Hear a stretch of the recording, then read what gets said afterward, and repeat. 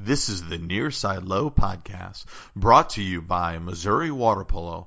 For all highlights, scores, and updates, please visit www.mowaterpolo.com.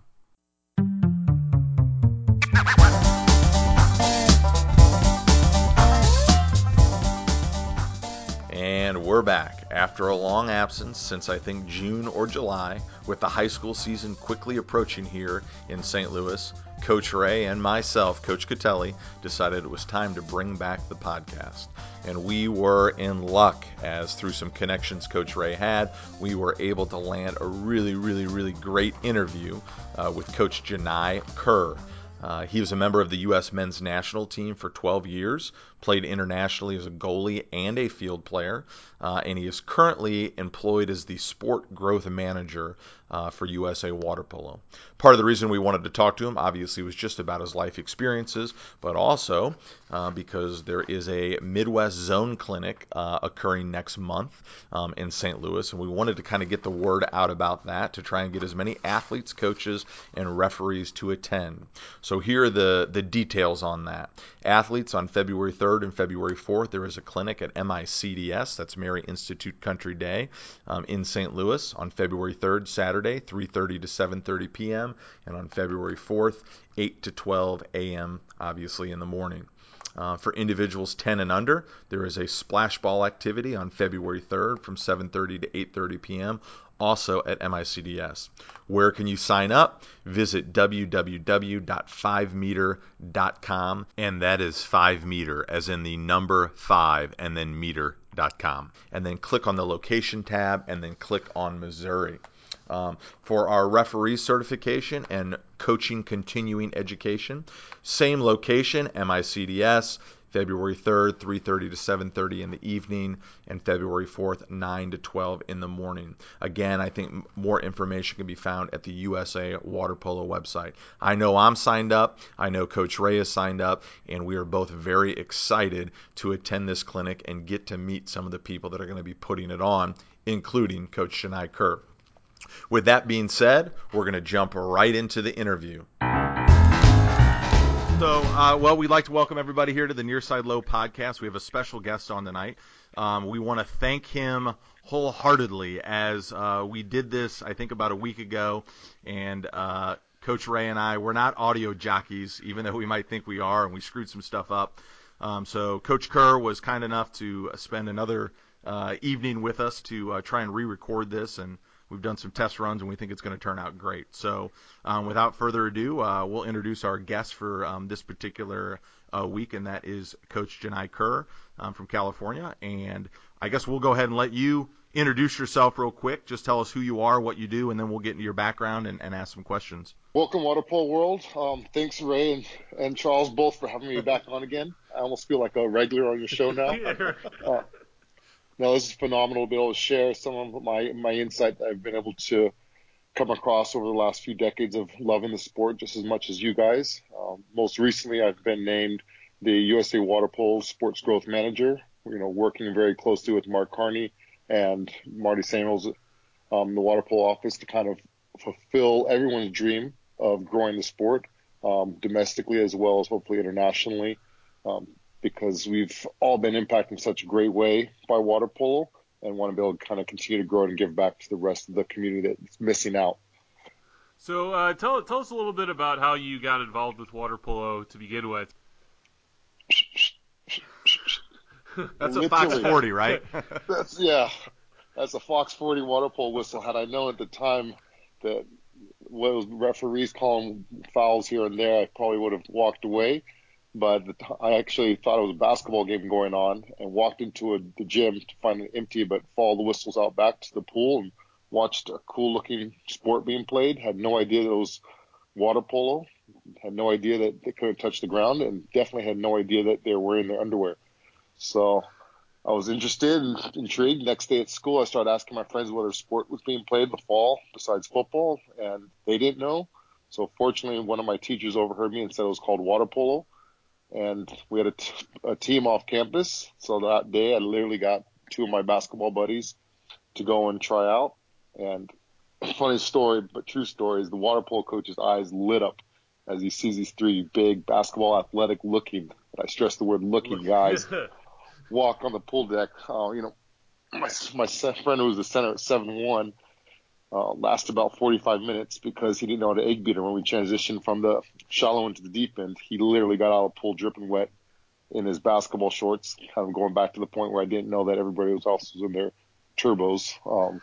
And we showed up in basketball shorts, and going back to, good old fashioned parenting. Remember my parents told me not to quit something just because I didn't like it at first. Stuck out the rest of the season, about a month or so, and realized how much I had to grow in the sport because it was so uniquely different from the land sports I was accustomed to. I'll call myself a standout basketball player and track athlete. And I liked the learning curve because every single day I was being challenged with the athletes that were around me.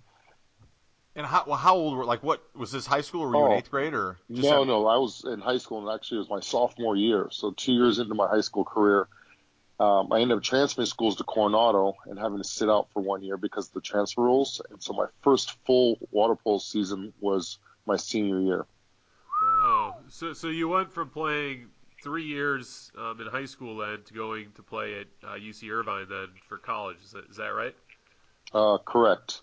I was really fortunate, kind of, once again, going back to that being athletic looking, 6'8", and coaches thought I had a lot of potential. Unfortunately, I was matched up with a coach and teammates that were willing to push me in college to actually utilize my work ethic and become, the athlete or experienced athlete that I became. And then from college, you went on to obviously a lot of international competition. Tell us a little bit about going from college to the Olympics and just your experiences with that. Yeah, going into college, I was just trying to get every single opportunity I possibly could. I tried out for the U.S. junior national team and got cut. And so, like most people, you show up to the next practices anyway. 20 years later, listening to the coach's perspective on, they were taking bets on how long I was going to continue showing up, knowing that I was cut. And I didn't have any problems going because I realized that I was going to be pushed by the top, 15 athletes in the country, even if I was number 200, just to get that experience. And I took those learning moments and took them back to my college practice and worked on fine-tuning the skills that I needed to get to the next level. Tried out for the junior national team the following year and made it, became one of the team captains. And I think that's when I really set my eyes on training for the Olympics. My first Olympic experience, though, was in 2000, and I got to watch it on TV because I was cut from that team as well. You can kind of hear the trend here of getting cut from these teams, but being stubborn or strong-willed, however you want to put it, I kept with it and trained another 4 years, thinking that, the only side effect was I was going to get in the best shape of my life and learn a lot of things, travel the world, and meet some amazing people. And in the end, it paid off, beyond my wildest dreams of being able to represent the U.S. On the water polo team with five total UC Irvine graduates that I trained with in college. And, we all stuck it out and pushed each other with, some phenomenal athletes from different universities, Stanford, UCLA, Long Beach State, just to name a few. And we're able to go to the Olympics as a team. So, talk a little bit about the Olympics at I guess the 2004 Olympics. I would envision, I feel like here in St. Louis, the water polo community is relatively small, and there's a lot of camaraderie between the coaches and between not just, one team, but other teams and athletes. Everyone plays club with each other, so on and so forth. Is that what it was like in 2004? Do you guys hang out with the Australian national team and eat if you see them in the mess hall, you eat with them? Or is it pretty we're there to win, we don't want to talk to our opponents? I'm just curious, what's the community like at the Olympic level? For the most part, the water polo teams throughout the world are extremely close as long as you're not competing against each other. So the Olympics was one of those times when you're competing against each other, but it was fun to go and meet other athletes from other countries, from other disciplines, and hang out with them, in the cafeteria and try different foods and attempt to learn new languages and cultures, all in a condensed period of time. But once, you get to that pool deck, before you even get in the water, it's all game time. Outside of Olympic years, when you see the same, top 10 teams in the world on a pretty consistent basis, you become very close with them. So after competitions, whether it's World Championships or FINA World League games or other things like in that nature, you become really close. You hear about exchange students, coming over to the States and vice versa. It's similar with water polo that they may be your toughest rival, but once that game is done, you guys are hanging out and becoming family friends. So, there's probably some people listening to this that maybe are interested in trying to play in the Olympics, which I know is a very far off goal. But how do you feel about making the team, and what were some things that you learned in the process of, I guess, setting that goal and eventually making it? To enjoy the process, number one, and I think that's not only for an Olympic goal; that's a lifelong process. Because even it's similar to your entire high school career. It's a 4-year cycle. So someone might have a goal now, going to states or winning a league title. That's something that they're setting a goal on within 1 year or even 3 months of a season. Olympic quad is 4 years of training with no guarantee that there are no injuries throughout that cycle, that, your team qualifies. So you have to be able to be willing to put in all the effort with zero regrets and enjoy the process at the same time, because if you're not enjoying it, you're not going to be able to go 100% every single day. So with whatever goals our listeners, our young water polo aspiring athletes are aiming for, make sure you enjoy it. Make sure that you're pushing yourself, you're challenging yourself, not only with what goals your coaches set for you, but individual goals in a practice. Find someone else that's as focused, as dedicated, and match up with that person every single drill. So you guys are pushing each other consistently.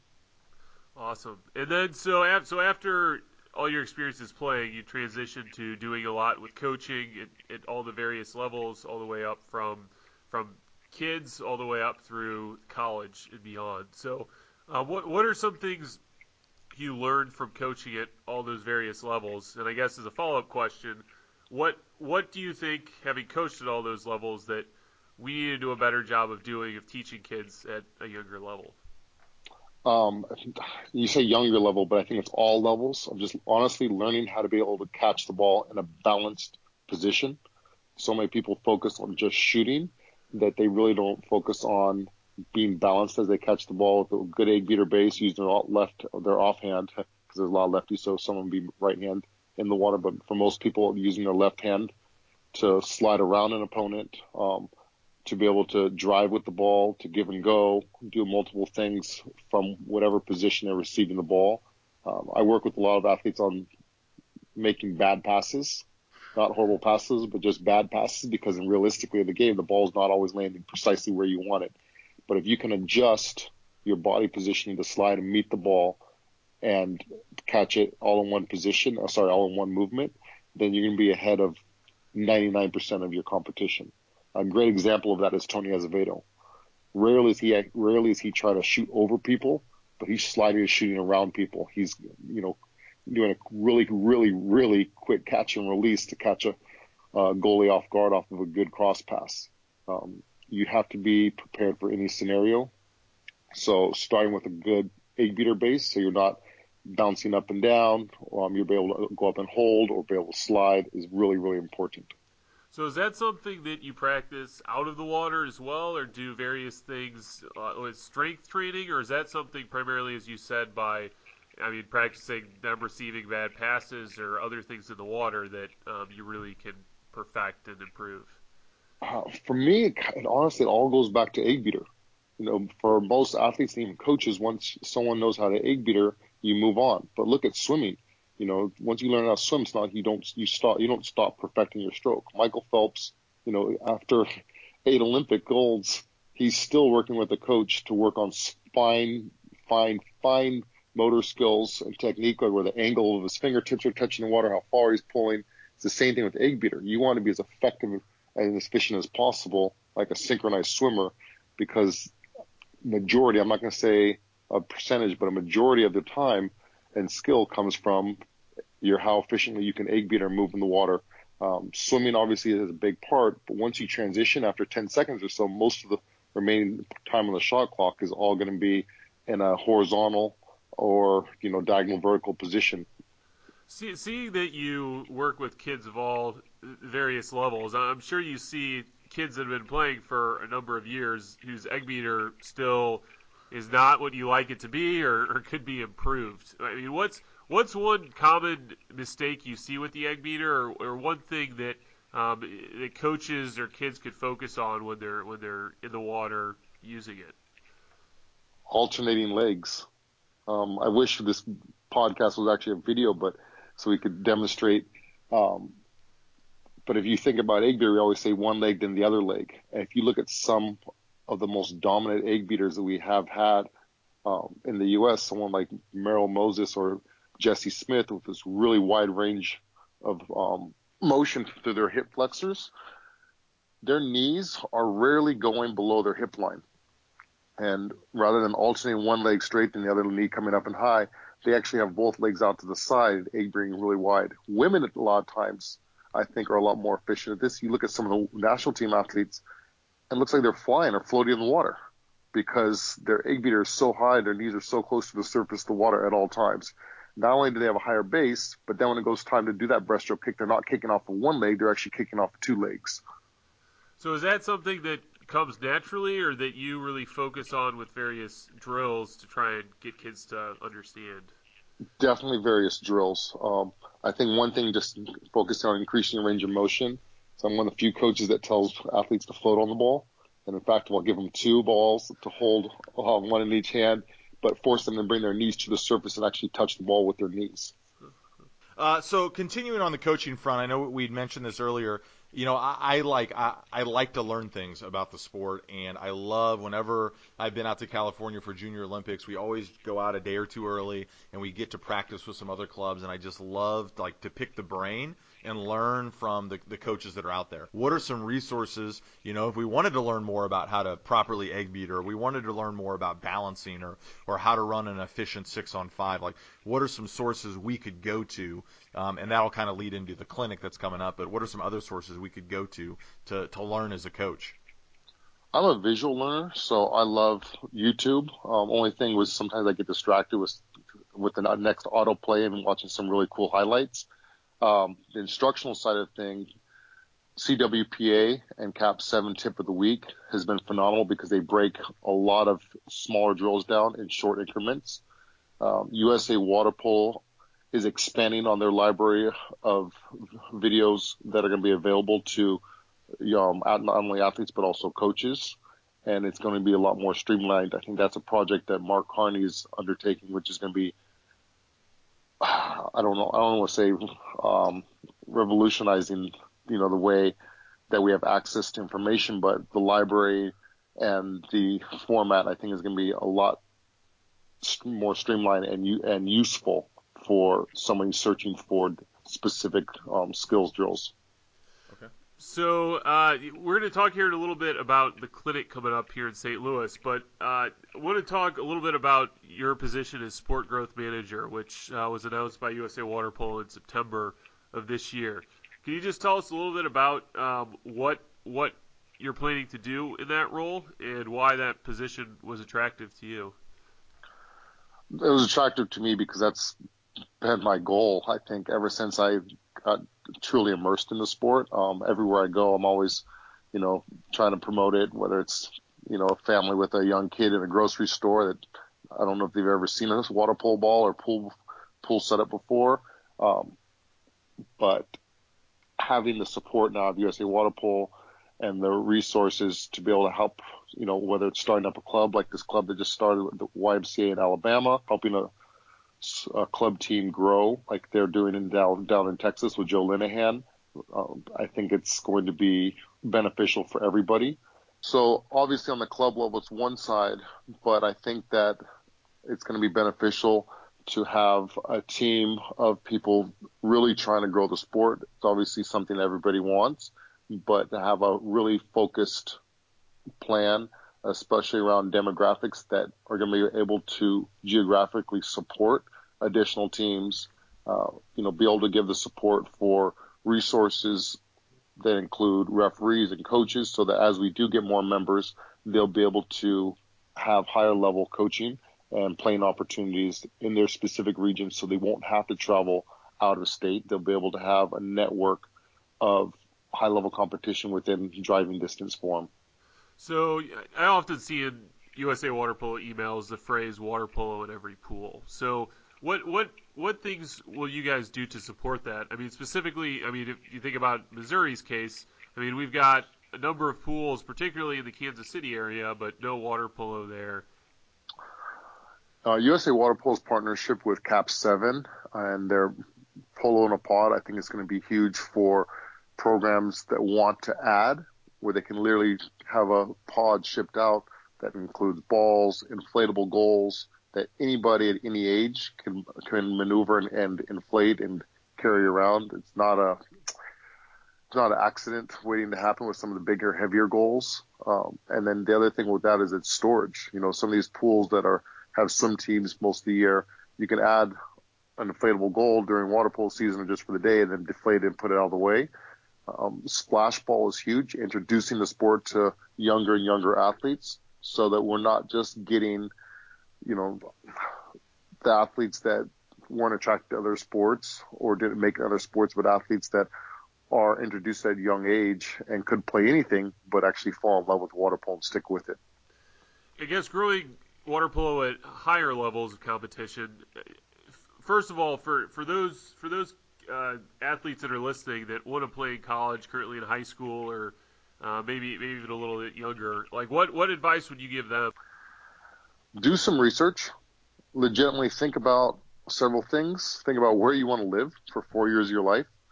Think about what you want to study. Think about what type of a coach you want to play for, how competitive a team you want to play for, and then start cross-referencing those categories and see what schools are overlapping. Once you find schools that overlap, make sure that you're proactive and email coaches, and make sure you also email the assistant coaches just to double the chance of a response. You have to realize that a lot of times coaches are coaching both genders, so they're going almost directly from the men's season into the women's season with very little downtime for recruiting. Don't expect them to have, you know, the time and resources to come and see you play in person. When you do come and play in a state where a college is located, make sure that they know ahead of time your schedule, the cap number that you're going to be wearing, because sometimes everybody starts to blend together with, you know, just their head and shoulders out of the water. But once again, just be proactive with the emailing and open lines of communication. Try to visit multiple schools on a spring break so you can get a good feel for the campus and the team atmosphere, and then kind of go from there. We want to, speaking of like learning, here's an opportunity for, our athletes and obviously our coaches and stuff to learn. February 3rd and 4th at MICDS, and you guys can look this stuff up, I think, on the USA Water Polo website. You guys are putting a clinic on. You're coming to town, which is pretty exciting. You, and it looks like, I guess, Coach Abdu. And there's a clinic for the, high school level athletes. There's a splash ball clinic. There's a clinic for the coaches. There's a clinic for the referees. So an opportunity for everybody in St. Louis to basically come out and tell us a little bit about the clinic. Like, what can the athletes expect? What can the coaches expect? And I mean, what can the referees expect? Yeah, it's not only for St. Louis athletes, but Missouri, Midwest, yes, right. Midwest, and the entire Midwest zone. We have athletes that have already registered from Chicago area, Ohio. Hopefully the weather's okay and everybody Fingers can make crossed. it out. Yeah. Fingers crossed. But once you're in that heated pool, everything will be great. There will be different curriculums for the varying levels of participants. The coaches will have a coaching seminar. The referees will have a high-level evaluation, and then the athletes will be in the water during their time. And fortunately, everyone's going to be able to intermingling. So once the officials do their thing, the coaches do their thing, they'll be on deck helping, coordinate and run the practices. Some of the coaches, including myself, will actually be in the water with the athletes, running through some fundamental as well as high-level drills. And just, we're looking for a really fun, productive weekend of water polo so that athletes can go back to their teams and contribute, at an even higher level on a consistent basis. So I think the easiest web domain to find is 5mir.com/Missouri. So, and for all the athletes listening, I mean, we're really excited about this opportunity that Coach, you were able to get set up with the help of Coach Miguel Figueres. It's going to be at MICDS, which is a pool that just opened. It's a beautiful new pool. It's from the pool that Kevin Kerber, your fellow college teammate, his high school. So, really looking forward to the camp and the opportunity to have you guys out. So. Yeah, Kevin Kerber, a local legend, fellow anteater. Hey, I don't know if I'd go that far, but but Miguel really has been the brainchild not only for this camp, but a lot of the growth of water polo in the zone. He's obviously trying to continue to bring high-level opportunities for everybody, and he's a great resource of kind of connecting people, both in the state and out of state, of what it takes to get to the next level. So we wanted to finish up here talking a little bit about goaltending, since you have obviously a great perspective on that, having played that in the Olympics. Can you first, just backing up a little bit, tell us how you got into goaltending and I guess your unique perspective at having played both in the field and in goal? Yeah, honestly, I think one of the bigger things that drew me to the position of goalie was the impact that you can make on the game. A phenomenal field player will score 3 goals and it'll be a big deal to have a hat trick, while a goalkeeper, in my opinion, if you only have 3 goal saves in the game, your team's most likely not going to win. So you're making, double-digit saves, 10-plus saves in the game, and really making a huge impact in the game, kind of being a leader defensively and also setting the tempo of the offensive transition as well. With that being said, it's a lot of responsibility, a lot of training, which is unique from the field player training. So it's while the field players are doing yardage and conditioning for their stamina, goalies really need to focus on their explosive work. They're fine-tuning their mechanics in the cage, so they have zero wasted movements. When you're covering a 10-foot by 3-foot goal, you don't have the luxury of overplaying one side or having your hands too deep. And I think, utilizing video as a resource, but even more consistently, your field players that are actually shooting on you to help give you instant feedback of how you can improve in different scenarios is really important. So, Coach, I will admit that with the club that I coached for and the high school I coached for, and some of us, we kind of joke, we take the, as I like to say it, I said last time, the laissez-faire attitude towards the goalies. Oh, yeah, here's kind of what you're supposed to do. So we have a goalie coach at our club, Tom Ray, and he had some questions, and I obviously have some questions about stuff. And the first one really is like, how do you determine who's going to be your goalie? And I'm not going to lie, I've picked a goalie before from, let's play 5 alive, and okay, this kid looks like he's not afraid to get in front of the ball, so on and so forth. Like, what are you looking for in an individual that you like? I want that guy to be my goalie. For me, I think it's almost more of a mindset. Someone, whether it's a young man or woman, that's composed in any scenario. So they can't get too riled up off of a great save or a bar-in goal that got scored on them. Someone who stays positive with their teammates and can be a leader both in the water and out of the water. They're obviously going to go. Every athlete's going to get stronger. Every athlete's going to become more experienced. But a lot of times, it's hard to coach the mental aspect of the game for anybody. So I think goalies that are really mentally balanced and strong to begin with is a huge asset for any coach.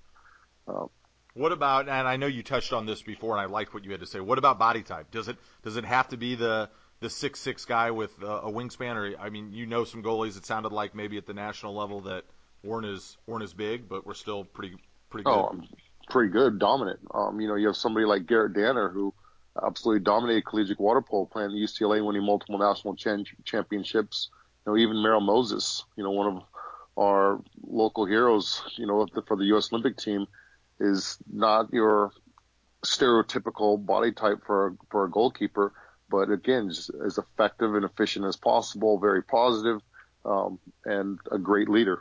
And the other thing I really like is that you didn't really get into this sport until you were, I guess, a sophomore, and then really started playing like, I guess, your senior year of high school. And so, in today's age, everybody is like specializing in all of these various things. And so it kind of relates to, I feel like, at what point in a water polo player's career do we need to start gravitating them towards being a goalie? Is that something that if I've got a middle school group, I should start to identify there? Or is it something that I should wait until maybe they're in high school before we start saying, we're going to make you a goalie and you're going to just start focusing on doing goalie stuff?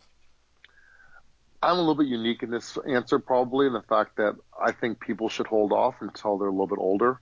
High school, I think, is a great time to really specialize in a position. You could have a great middle school goalie, but also allow him or her to also play in the field. Because I think any additional perspective, experience, on both sides of the ball are going to be beneficial in the long run. Talk a little bit about the athletic qualities you're looking for in a goalie. I mean, I've heard it said before that your goalkeeper should be the best athlete in the pool. Very important. I think goalies should be the fastest people in the pool for 3 strokes. Then that's, I'm joking, but at the same time, very serious. They don't have to be able to, swim 200 meters like Michael Phelps or do flip turns, because they have to be the quickest people to strike out for a steal, the most explosive when they're moving for a lunge. In transition, they're getting the ball moving forward, making a perfect pass full court. So they have to also be one of the most accurate passers / shooters. And I kind of use those terms interchangeably because all a shot is a hard pass to the corner. And a field player is doing it from 6 or 7 meters out, whereas a goalie sometimes may be doing it from 20 meters out right to a field player's hand on transition. So from a coach perspective, when you're planning practices, I mean, do you usually think that the goalies should be doing the same things as the rest of the players in the pool, or are you more along the lines of that they should be doing some of their own stuff in practice as well? I think a goalie spends 99% of their time in a vertical position in the cage during a game, so they should be spending a majority of their time in a vertical position in their practices. A few times they're going to be working on sprinting out, but the same way field players are doing conditioning swim sets, I think goalies should be doing conditioning lunge sets. So it becomes muscle memory with no wasted movement. Okay, so I'm facing off. I get a 5-meter penalty shot against Coach Kerr. What am I thinking as a shooter, and what do I do to obviously put the goal in the net? That's a good question. Kevin Kerber's been trying to figure that out for years. most of my career, that was one of my strong suits, was blocking penalty shots. And I actually think, again, psychologically, a goalie has a huge advantage because the field player is expected to score the quote-unquote penalty shot because their team was just robbed a scoring opportunity. And now all of a sudden, they're facing one-on-one with all the pressure on them. Shooters need to be composed, and the biggest piece of advice I would say is to take your time. A lot of goalies will lunge and overcommit, whether it's diving to one side or diving forward to take away the angle. So utilize that time and have a big wind-up without coming too far forward off that 5-meter line so the referee doesn't call it, and shoot wherever the goalie is not. Okay, well, Coach, I think that kind of wraps up. We don't want to keep you too long here, so I think that kind of wraps up our conversation. We will see you on February 3rd and 4th. Coach, you got anything else you want to add? Or? No, I think it's awesome that you guys are doing this podcast, not only for your zone, but for the entire water polo community. Keep it up, and I would love to be able to contribute more on a consistent basis. So you guys have questions for field players. I'll try to connect you. No, hold me to it. Okay. Awesome. Thank you, Coach. Enjoy your evening. Have a good night, Ray. See you, Charles.